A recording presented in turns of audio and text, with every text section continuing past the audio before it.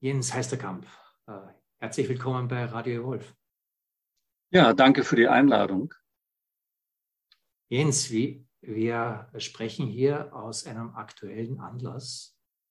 Du bist ja aus meiner Sicht einer der prominenten Vertreter einer, wie soll ich es formulieren, aufgeklärten, weltoffenen Anthroposophie. Und gerade in den letzten Wochen, nicht nur in den letzten Wochen, aber in den letzten Wochen besonders, fällt auf, dass es heftige Angriffe von Seiten, ich sage mal, vieler Leitmedien gibt auf anthroposophische Einrichtungen. Und dieses Phänomen eines, ich sage, fast konzertierten Angreifens einer Geistesströmung wie die Anthroposophie ist ja schon auffällig. Mhm. Darf ich dich einfach als Betroffener fragen, aus deiner Sicht, was geht hier ab? Ja, auch mir und vielen Freunden aus unserer Bewegung fällt das nicht leicht, das mit einfachen Erklärungen einzuordnen. Aber man kann sich ja schon fragen, die Anthroposophie gibt es jetzt als öffentlichkeitswirksame Strömung seit mehr als 100 Jahren. Und sie hat dann vor allem in Deutschland so eigentlich seit den 80er Jahren eine stärkere öffentliche Wirksamkeit und auch eine soziale Wirksamkeit erzeugt. Gilt ganz besonders für die Waldorfschulen, die so seit den 80er Jahren sehr expandiert sind. Es sind dann in der Medizin Kliniken entstanden. Die biodynamische Landwirtschaft hat sich sehr ausgebreitet und ist eigentlich so im Zuge des Ökolandbaus auch eine viel beachtete Größe geworden. Also ich will damit sagen, so seit den 80er Jahren ist die Anthroposophie stärker in die öffentliche Wahrnehmung dadurch auch geraten. Und von daher frage ich mich, kann man sich fragen, warum jetzt eben diese Angriffe? Mhm. Wenn wir mal die 80er Jahre so als Schnittpunkt nehmen, das sind jetzt mittlerweile über 40 Jahre, dass diese Einrichtungen, diese Praxisfelder in der Öffentlichkeit da sind. Man hätte ja irgendetwas von dieser Gefährlichkeit, die heute behauptet wird, dass sie von der Anthroposophie ausgeht, hätte man ja eigentlich früher dann schon bemerken müssen. Und also es ist entsprechendes von den Waldorfschulen nicht bekannt geworden, dass das also irgendwie in den letzten Jahrzehnten Horte der Umtriebigen gewesen wären, wo man sich irgendwie an Staatsumsturz oder sowas gemacht hätte. Also in den anderen Bereichen eigentlich nicht. Die Anthroposophie hat sich eigentlich sehr bemüht, als ein aus meiner Sicht konstruktiver Teil einer modernen Zivilgesellschaft einzubringen. Und es hat daran in dieser Form, in dieser Heftigkeit eigentlich nie Kritik gegeben. Und ich glaube, wenn wir nach einer Erklärung suchen, dann ist sie da zu finden, wo bestimmte Interessengruppen, die es im Moment gibt, und das sind, glaube ich, weniger die großen Leitmedien, die richten sich nach Trends, aber die setzen sie nicht unbedingt. Aber es gibt bestimmte Interessengruppen, denen es einfach ein Dorn im Auge ist, dass so etwas wie die Anthroposophie, die aus einem spirituell erweiterten Weltbild heraus arbeitet, dass so etwas gesellschaftlich Fuß gefasst hat und eigentlich doch von den meisten Menschen, die Ärzte besuchen, die ihre Kinder auf die Schulen schicken, die Demeter-Produkte gerne kaufen, die von diesen Menschen einfach geschätzt wird. Und das sind diese Interessengruppen, die hängen damit zusammen, dass manche Menschen ein sehr verengtes naturwissenschaftliches Weltbild haben und das auch in einer Art, fast auf missionarische Weise vertreten und die Sorge haben oder die Angst haben, ob sie berechtigt ist oder nicht, dass das allein naturwissenschaftliche Weltbild seine Deutungshoheit verlieren könnte. Und ich glaube, in diesem Spannungsfeld muss man diese Angriffe sehen. Ich kenne die Anthroposophie ja seit vielen Jahren und ich habe ein durchaus komplexes Verhältnis dazu, weil ich einerseits es spannend finde, in einem, was du auch sagst, naturwissenschaftlich verengten Weltzusammenhang, also wo alles so technisch-scientistisch verstanden wird, hier auch andere, ich würde nicht sagen geistige, aber bewusstseinsorientierte Verständnisse von Weltzusammenhängen hier mit reinzubringen, die vom deutschen Idealismus kommen, die auch von einem nicht dualistischen Verständnis von Wirklichkeit kommen. Da gibt es momentan weltweit sehr viel auch, weil unsere modernistische Weltansicht global mächtig in der Krise ist. Also wir fahren ja wirklich den Planeten gerade in den Abgrund. Ja. Und ich glaube, dass die Zuspitzung des Diskurses und auch das Auseinanderdriften der verschiedenen Diskurspole in der Gesellschaft momentan auch mit dieser Paniksituation zu tun hat, dass wir wirklich in einer eminenten Zivilisationskrise sind, wo wir alle miteinander nicht genau wissen, wie wir hier durchkommen werden. Und ich sage mal, alle Seiten sind nervös. Einerseits kommen von der Anthroposophie hier auch immer spannende Ansätze und interessanterweise, darüber sollten wir auch reden, in praktischen Fragen, also Fragen von Landwirtschaft, in der Frage von Pädagogik, aber auch von ethischem Banking, ist gerade im deutschsprachigen Raum eigentlich, was hier aus dem anthroposophischen Bereich kommt, vorbildhaft. Und dann gibt es einfach auch hier Ansätze, die ich nicht nachvollziehen kann, also die mir einfach ein bisschen zu esoterisch, ein bisschen zu fantasiereich sind. Aber diese Zuspitzung der Diskussion, die wir gerade erleben, hat das nicht auch damit zu tun, dass wir gerade in so einem Auseinanderdriften sind? Auf einerseits dieses Festhalten eines technischen Welt, die Welt technisch unter Kontrolle bringen zu wollen, einerseits, und andererseits eine offene Kritik, die teilweise auch sehr stark in die Verschwörungstheorien geht, wo die Anthroposophie zumindest teilweise da auch in diese Bereiche hier abklingt. Ist diese Zuspitzung nicht auch Teil dieses gesellschaftlichen Konflikts? Ja, was mir dazu gerade einfällt, ist diese Zuspitzung, wenn man an den ganzen wichtigen Bereich der Welternährung denkt. Ja, also da sieht man das ja. Da gibt es dann zum Beispiel Menschen, die im Moment sagen, ja, das kann eigentlich nur gelöst werden, wenn wir noch mehr vom Alten machen, wenn wir noch mehr konventionelle Landwirtschaft machen, wenn wir gentechnisch erzeugte neue Sorten in die Schwellenländer vor allem auch bringen. Und man weiß aber inzwischen eigentlich, dass die bisherigen Versuche in dieser Richtung auch rein praktisch gar nicht das gebracht haben, was man erhofft hat.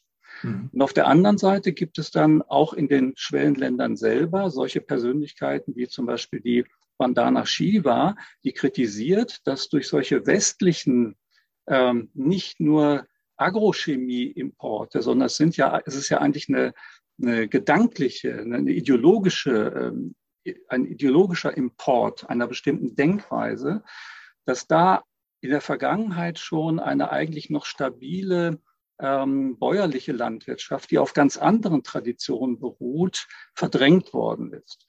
Und noch eine Stufe weiter kommt jetzt die biologisch-dynamische Landwirtschaft, die sagt, wir können, wenn wir unsere Mittel effektiv einsetzen, können wir Erträge steigern. Wir sind auch in den Ergebnissen eigentlich erfolgreich. Und ja, das ist letzten Endes auch da eine Art Kulturkampf, der sich da abspielt. Und schön wäre ja, wenn man, ich habe das neulich von einem Kollegen aus dem Demeter-Bereich gehört, wo er sagte, wenn wir in Entwicklungsprogrammen in Schwellenländern arbeiten, das ist ganz selbstverständlich, dass wir als in Anführungszeichen Westler ein bestimmtes wissenschaftlich vorgeprägtes Bewusstsein mitbringen.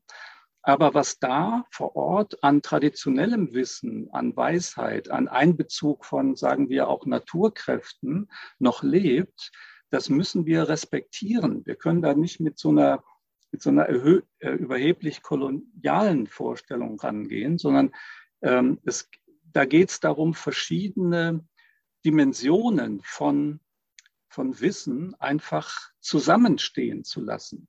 Denn auch das, was aus der modernen Agroforschung kommt, ist ja nicht per se alles schlecht.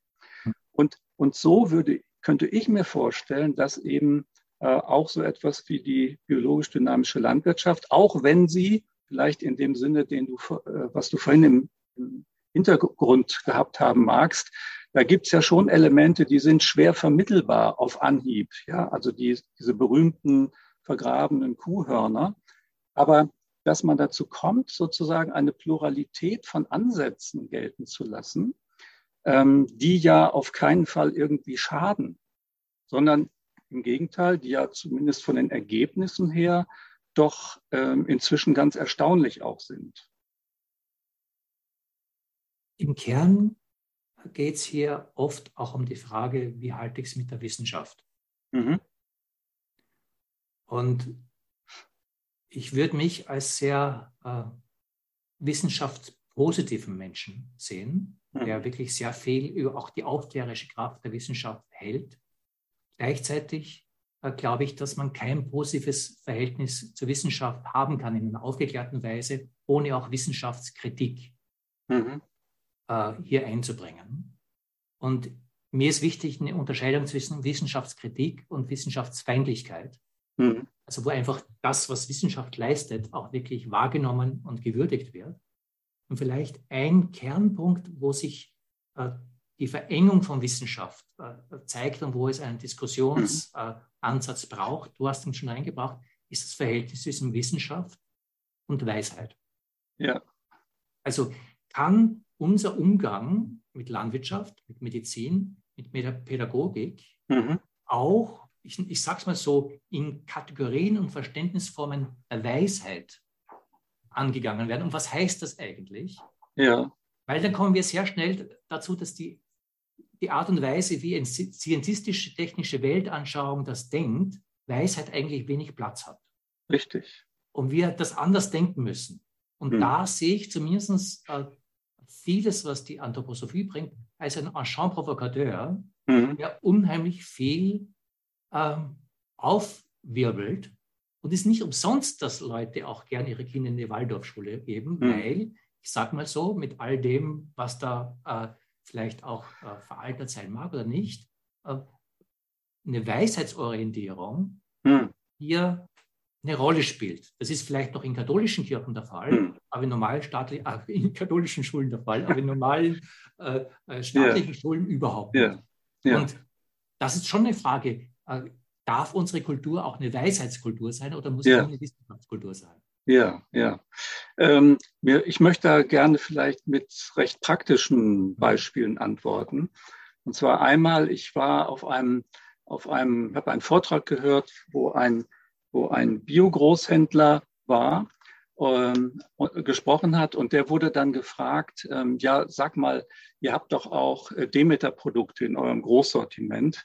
Was hältst denn du davon? Und dann hat der gesagt, ich kann Ihnen das hier nicht erklären, wie es funktioniert. Ich kann nur sagen, die haben die besten Böden, die ich je gesehen habe. Und den Tieren geht es nirgends so gut wie auf den Demeterhöfen.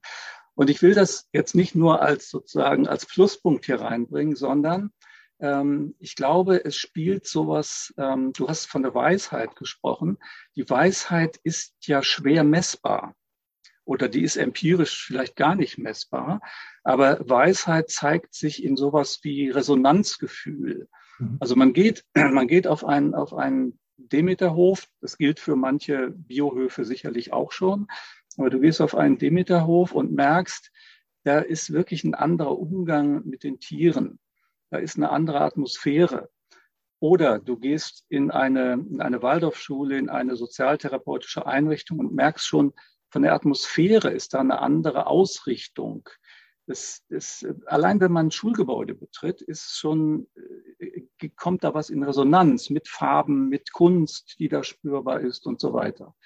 Und das gilt vielleicht für die anthroposophische Medizin auch, die ja zwar sie hat ihre eigenen Mittel, Medikamente, sie hat aber auch ein ganzes Ensemble von Angängen an das Menschliche, das eben in seiner Gesamtheit atmosphärisch wirkt. Und ich würde da vielleicht gleich auch die Gelegenheit ergreifen und ein Missverständnis ausräumen, weil du ja das Stichwort Wissenschaftsfeindlichkeit auch reingebracht hattest. Die Menschen, die als Ärztinnen und Ärzte anthroposophische Medizin anbieten, haben ja allesamt eine akademische medizinische Ausbildung. Also man kann nicht sozusagen irgendwo in eine rein anthroposophische Schule gehen und da Arzt werden, sondern Voraussetzung ist, dass man ein akademisches Studium, eine Approbation erreicht hat. Und dann kommt als zusätzliches Element die anthroposophische Erweiterung der Medizin hinzu. Und die hat ganz andere Möglichkeiten noch, aber zum Beispiel würde niemals ein Arzt, eine Ärztin einem Patienten von einer Chemotherapie abraten oder gar sagen, wir haben hier unsere Misteltherapie, wir ersetzen das jetzt.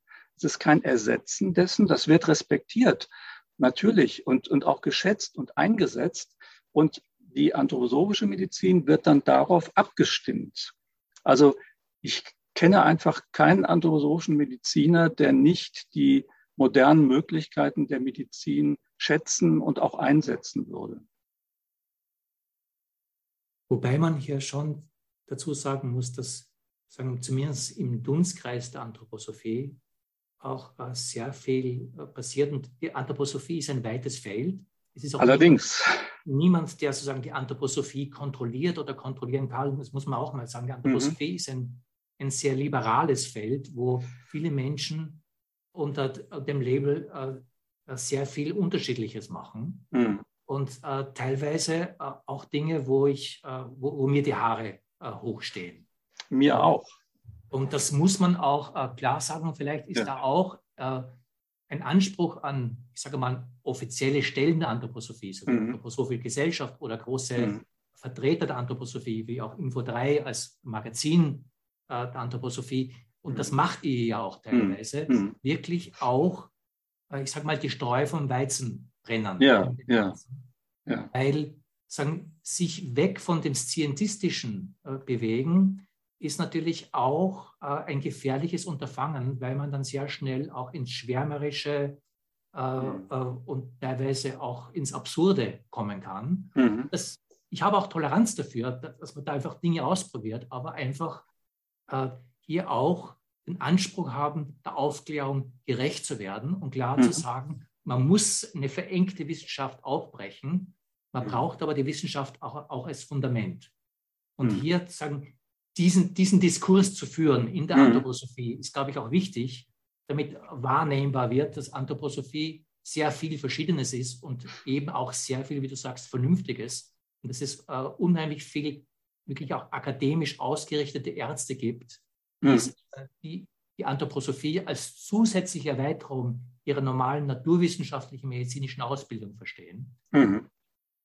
Diese Auseinandersetzung braucht es und gleichzeitig müssen wir aber auch sehen, dass es eine Bewegung gibt in der Gesellschaft, und das hat meines Erachtens auch mit der Zuspitzung der gesellschaftlichen Krise zu tun, die nennen sich Skeptiker, die ganz bewusst jetzt eine Kampagne führen, alles wirklich auf, aus meiner Sicht, einen reduktionistischen Verständnis von Wissenschaft rückführen zu wollen, wo sowas wie Weisheit schon fast ein böses, esoterisches Reizwort. Und hier empfinde ich mich ein bisschen zwischen allen Stühlen. Aber ich glaube, genau diesen Diskurs zu führen, der die Aufklärung ernst nimmt, der aber auch die Weisheit ernst nimmt und der versucht, auch eine wissenschaftlich begründetes Verständnis von Weisheit zu entwickeln, da kann Anthroposophie aus meiner Sicht einen großen Beitrag leisten. Wenn wir jetzt vielleicht an der Stelle mal eine ganz große Perspektive aufmachen, dann würde ich mal die These in den Raum werfen, und das ist jetzt gar nicht mal eine spezifisch anthroposophische These, dass eigentlich das heutige Mainstream-Wissenschaftsverständnis, also im Sinne eines rein empirisch-naturalistischen Weltverständnisses, wir können alle Phänomene allein durch Rekurs auf empirische Forschung, also auf Sinnesforschung erklären, dass diese Art das ist ja eine Art von Wissenschaftsverständnis eigentlich. Also man kann von einer gewissen Perspektive auch sagen, aus dem sehr großen Verständnis von Wissenschaft hat sich heute oftmals so ein politisches Schlagwort Folge der Wissenschaft herauskondensiert, was eigentlich ein ganz doch enges Verständnis von Wissenschaft überhaupt meint. Und dieses, ich nenne das mal das naturalistische Wissenschaftsverständnis, das kann ja schon und vor allem mit dem Menschen als einem selbstbewussten Bewusstseinswesen, als einem subjekthaften Bewusstseinswesen gar nichts anfangen und muss eigentlich diese Dimension aus allem Wissenschaftlichen ausschließen. Weil dieses Phänomen von Bewusstsein, was sich auch noch selbstbewusst darstellt, ist ja nicht empirisch aus Sinnesdaten zu erklären. Und da liegt wirklich so ein Webfehler, finde ich, dieses heutigen Mainstream-Wissenschaftsverständnisses. Ja, lass es mich nochmal auf die Landwirtschaft anwenden, wo du auch vorgegangen bist. Weil es mir offensichtlich erscheint, dass die Agroindustrie das wissenschaftliche Verständnis von Landwirtschaft auf einem bestimmten Verständnis eben von Landwirtschaft beruht, das mit einem Weltbild, das alles auf seine Berechenbarkeit reduziert, arbeitet und sich dort schwer tut, Dinge, die nicht sozusagen so effizient sind wie andere Dinge, nicht zu tun. Einfach weil in dieser Wahrnehmung der Welt Effizienzsteigerung, Produktionssteigerung die Grundlage des Denkens, aber auch die Grundlage des Empfindens sind. Ich sage mal, das ist ein bestimmtes Weltbild, in der wir Landwirtschaft betreiben, in der es dann Sinn macht, möglichst große Einheiten zu produzieren, möglichst effektiv Eier zu produzieren, möglichst produktiv, das heißt kostengünstig zu wirtschaften. Aus dem kommt man schwer raus, wenn das eigentlich sozusagen die Grundlage meiner Weltwahrnehmung ist. Das, was du beschreibst von Demeterhöfen, hat mit einer Welthaltung zu tun, wo dann oft gesagt wird, naja, es sind ja nette Menschen, aber zu sehen, dass wir auch eine Weltwahrnehmung brauchen, wo Dinge, die nicht verrechenbar sind, die mit Resonanz und mit Bewusstsein und mit Wahrnehmung auch von Atmosphärischen zu tun haben, dass wir auch ein Weltbild brauchen, das das trägt. Dass unser naturwissenschaftliches Weltbild gerade daran scheitert.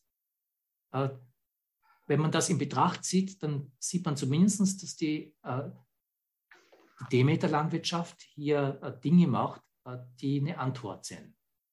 Man kann in vielen kritisieren, wie auch immer, aber dass hier etwas da ist, ganz unabhängig davon, was jetzt sagen, die Denke von Demeter-Landwirtschaften ist, ich habe ein Vertrauen, dass dort mit Grund, Boden, Tieren in einer Weise umgegangen wird, dass ich mir leichter tue, diese Produkte zu kaufen, weil ich das Gefühl habe, das hat was mit Menschlichkeit zu tun, das hat was mit Weisheit zu tun, das hat was mit Sensibilität zu tun. Das sollte doch auch in unserer öffentlichen Kultur gewertschätzt werden. Ja, also wenn ich da einen Gedanken anfügen kann, bei der Demeter-Landwirtschaft spielt ja besonders die Idee eine Rolle, dass der ganze Hof als ein Organismus an gesehen wird, der zusammenhängt. Und in der konventionellen Landwirtschaft ist einfach, es ist alles unter dem reinen Nutzen-Gesichtspunkt betrieben. Also da gibt es eine Fläche und da gibt es Saatgut und dann gibt es Stickstoffdünger und das Saatgut kann man auch noch optimieren. Also es ist eigentlich eine reine Nützlichkeit. Im Organismusgedanken kommt, wenn man so will, kommt eine höhere umfassende Sphäre auch hinzu. Der Boden selber hat eine Bedeutung. Ich muss auch sehen, dass der Boden nicht an Fruchtbarkeit verliert, was bei der Stickstoffbelastung heute ja ein totales Problem auch schon jetzt sichtbar geworden ist. Aber darüber hinaus so ein Bild haben zu können, dass ein Hof ein Organismus sein kann, zu dem die Tiere gehören, die Menschen gehören, die Atmosphäre darum gehört, die Jahreszeiten gehören und so weiter. Das weitet das Ganze und macht Raum dafür, würde ich sagen, dass das menschliche Handeln auch befruchtet werden kann von Ideen, die jetzt nicht nur der reinen Nützlichkeit folgen. Wobei sie auch effektiv sein können. Also es ist ja nicht so, dass die biodynamisch betriebenen Höfe jetzt von den Erträgen oder so völlig zurückfallen würden. Wenn ich eins noch ansprechen darf, ich bin ja gut befreundet mit der ägyptischen SEKEM-Initiative, die ja ganz stark auch auf einer landwirtschaftlichen Grundlage ruht. Und wenn man da sieht, ich durfte selber einige Male auch dort sein, wie dieser Ansatz biodynamischer Landwirtschaft da Wüste in blühende Oasen verwandelt hat. Ich meine, das ist so eindrucksvoll. Und ja, also das als Beispiele dafür, dass ich glaube, das ist auch ein Resultat eines Weltbildes, was eben deutlich über die reine Nützlichkeit und Effektivität hinausgeht. Wenn es am Ende auch noch effektiv ist, ist es ja gut. Aber das ist nicht der alleinige und ausschlaggebende Gesichtspunkt, sondern da ist wirklich Kultur, Bewusstsein ausschlaggebend. Lass mich da auf ein bisschen gefährliches Territorium gehen. Ja? Mhm.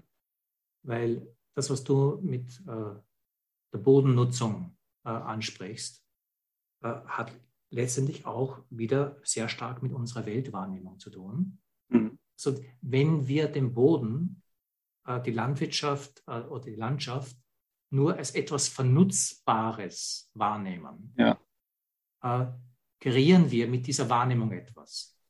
Wenn wir, da wird es dann gefährlich, wir hier eine Beziehungsfähigkeit zulassen. Das heißt, ich kann mit Land, ich kann mit Natur beziehungsfähig sein. Mhm. Und ob man das dann sozusagen in eine mythische Sprache setzt oder in eine andere Sprache setzt, das ist jetzt mal sekundär, aber einfach zu sehen, ist die einzige Beziehung, die ich habe, eine Nutzbeziehung oder ist da wirklich sozusagen auch eine direkte Beziehungsfähigkeit mit dem nicht menschlichen Teil von Wirklichkeit möglich? Ja. Und was heißt das in einem aufgeklärten Sinn? Aber zumindest mich nachzufragen, wenn ich sag mal, einem Baum begegne, ja, sehe ich dann nur sagen die Vernutzbarkeit dessen, was hier da ist? Oder ist da etwas, wo andere Phänomene ernst genommen werden in unserer menschlichen Beziehungsfähigkeit? Und wie kann man die modern aufgeklärt denken? Ja. Und da wird dann schon sehr viel fragwürdig, wie wir einfach mit dieser Welt umgehen, weil eigentlich alles nur unter der Kategorie der Vernutzbarkeit wahrnehmbar ist. Ja, ja. Und hier zumindest Fragen zu stellen, finde ich für unsere Zivilisationskrise entscheidend und wichtig. Und da gibt es teilweise auch eigentümliche Antworten, die man drauf haben kann. Aber ich glaube, dass es hier auch notwendig ist, Dinge auszuprobieren und hier zu sehen, dass wir aus einer Verengung von Wahrnehmung noch neue Aufbrüche brauchen. Ja, ich denke da gerade ganz stark an etwas. Wir haben eine der Hauptkrisen unserer Zeit ist ja die Klimaproblematik, die Erderwärmung. Und da fällt es ja allen Menschen eigentlich, da kann ich mich einschließen, schwer, aus dieser eher abstrakten Vorstellung rauszukommen, dass wir natürlich den CO2-Ausstoß auf der Erde verringern müssen. Wenn man diese Zusammenhänge einmal gesehen hat, ist das ja völlig klar, finde ich. Aber wie kommen wir eigentlich dahin, zu diesem Ganzen der Atmosphäre eine Beziehung zu entwickeln?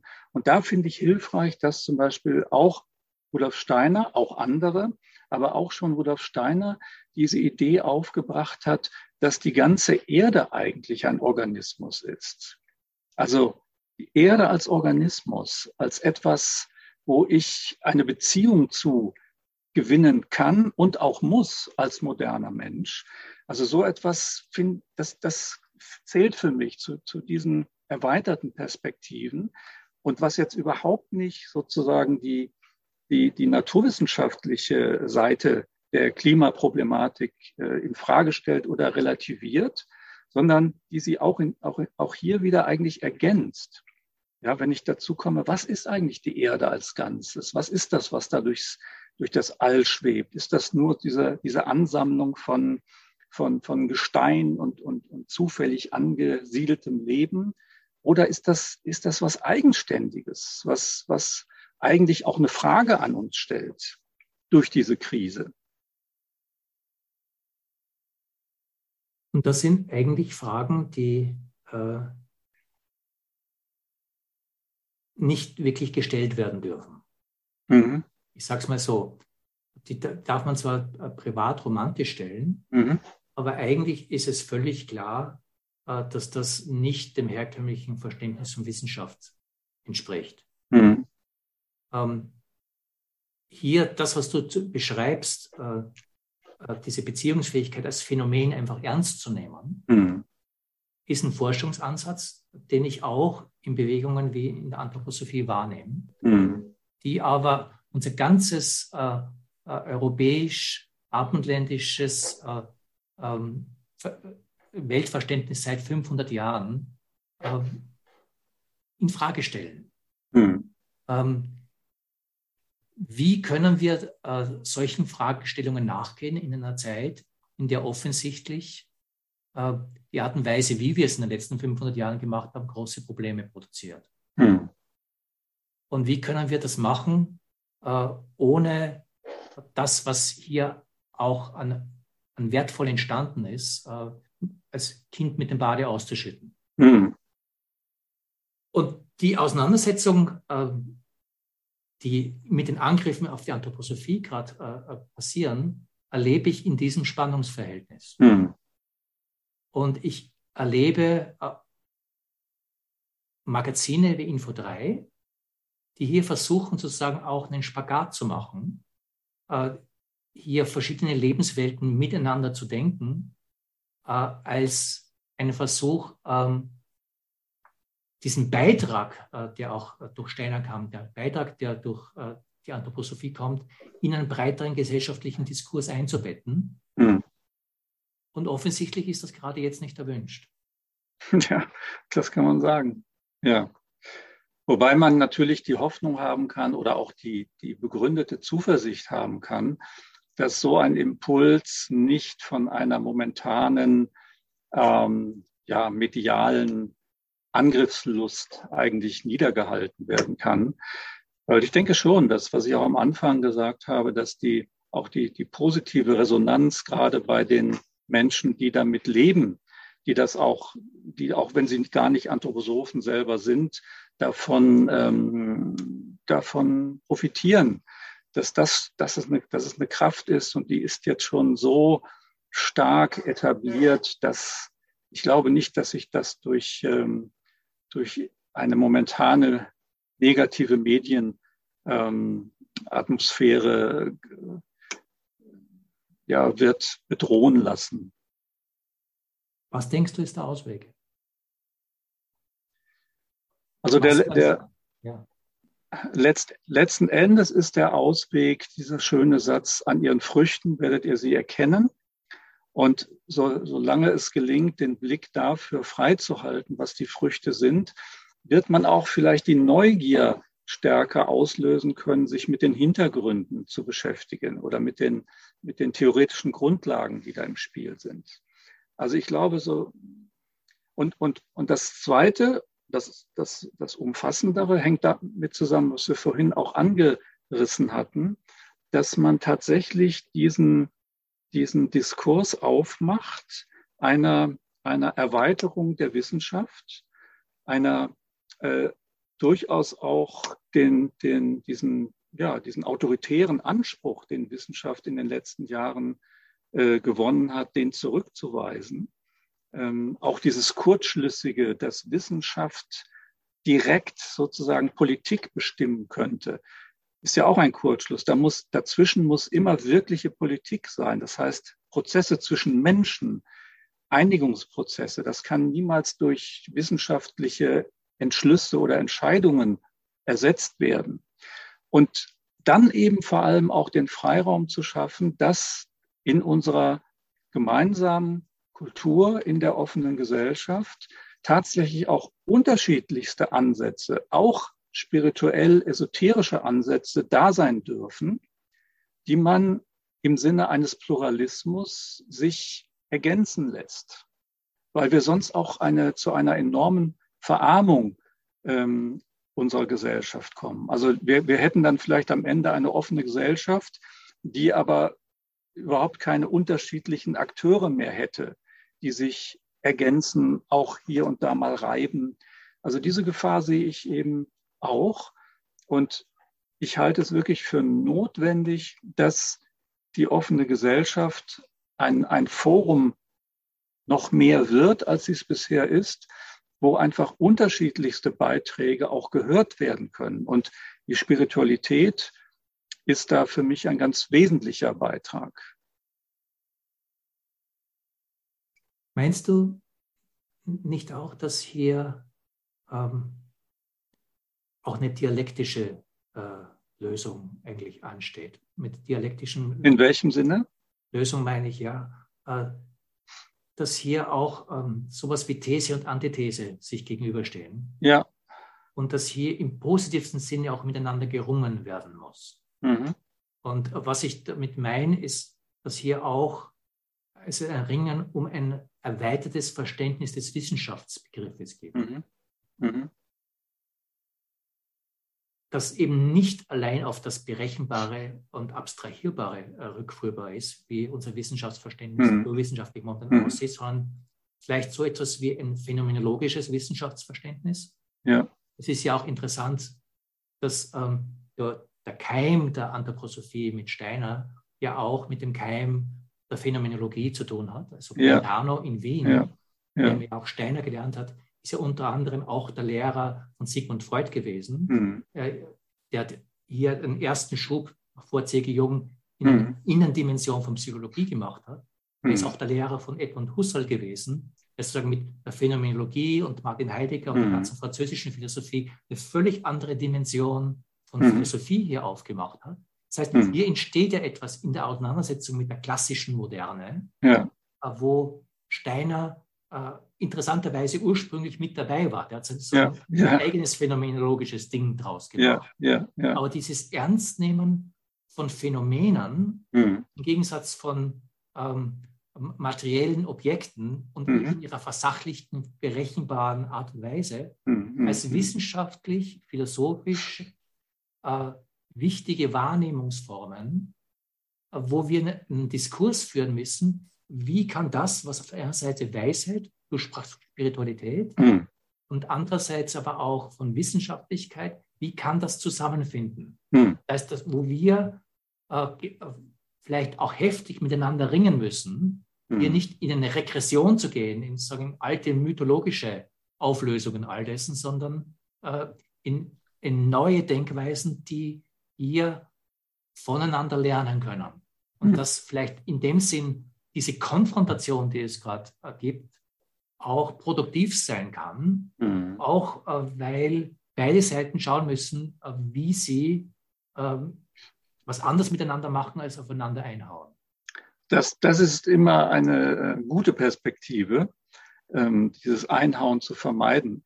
Und ich würde auch sagen, klar, diese Skeptikerbewegung hat ja auch eine berechtigte Seite, weil ein Rückfall in voraufklärerisches Denken wäre in der Tat fatal. Also sozusagen, ja, wenn wir jetzt alle wieder abergläubisch würden oder so etwas.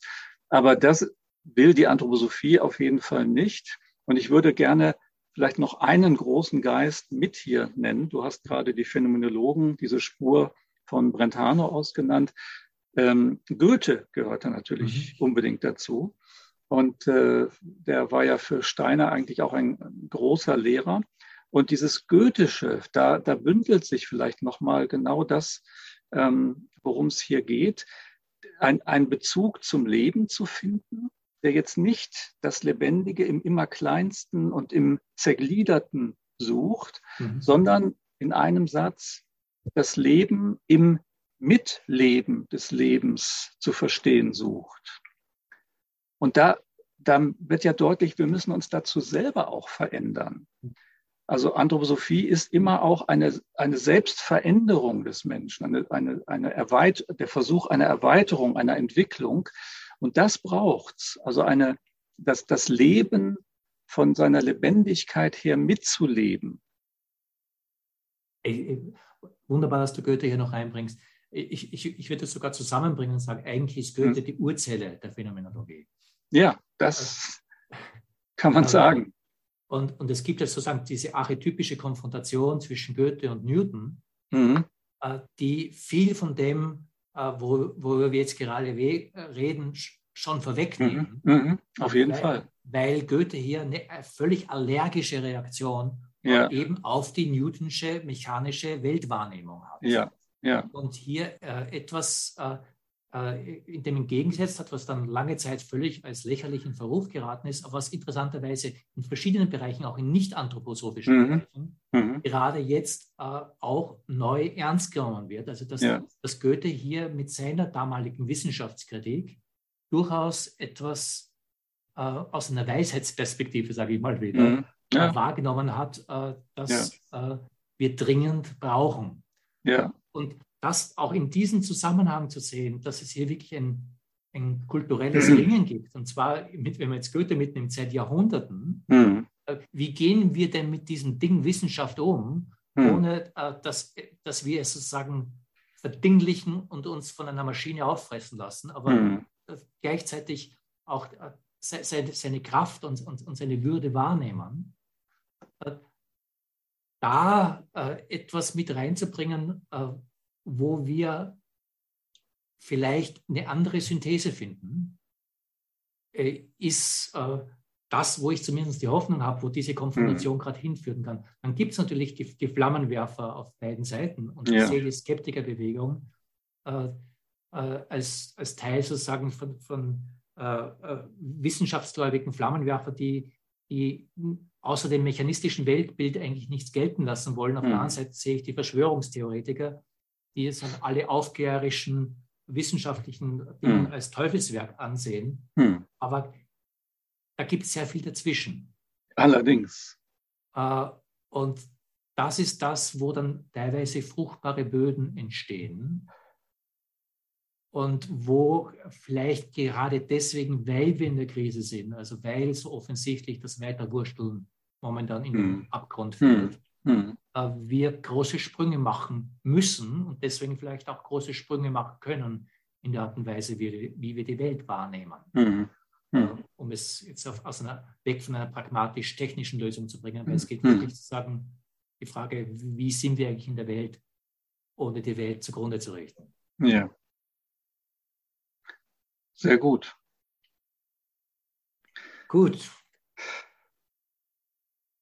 Ich hoffe, dass das, was momentan wirklich eine Angriffswelle ist, nicht zu einer Verhärtung führt. Obwohl ich mir vorstellen kann, dass das einfach, sobald die Kriegslogik einsetzt, wir erleben das ja auch in anderen Feldern gerade, etwas einsetzt, wo Dialog abstirbt, dass da etwas anders möglich ist und dass man hier vielleicht versucht, zumindest kleine Biotope zu bauen, die nicht dieser Kriegslogik entsprechen, sondern einer Dialoglogik. wenn ich das sozusagen als Ja, Hoffnungsfeld ja.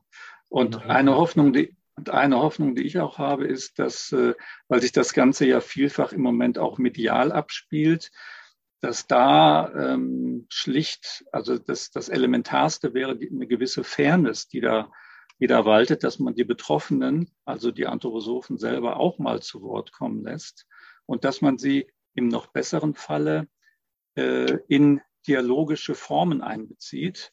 Und das ist heute hier bei eurem Format sehr gelungen. Dafür möchte ich mich bedanken. Nee, danke dafür. Das ist ein Thema, das haben wir jetzt überhaupt nicht mit eingebracht, weil das ist eigentlich auch die Frage, wie ernst nehmen wir die offene Gesellschaft in all dem, und da wirklich sozusagen Kampagnen der Ausgrenzung zu führen, finde ich eher furchterregend. Und Ja. insofern glaube ich, dass es wichtig ist, hier andere Impulse zu setzen. Ja, vielen Dank dafür. Danke, Jens.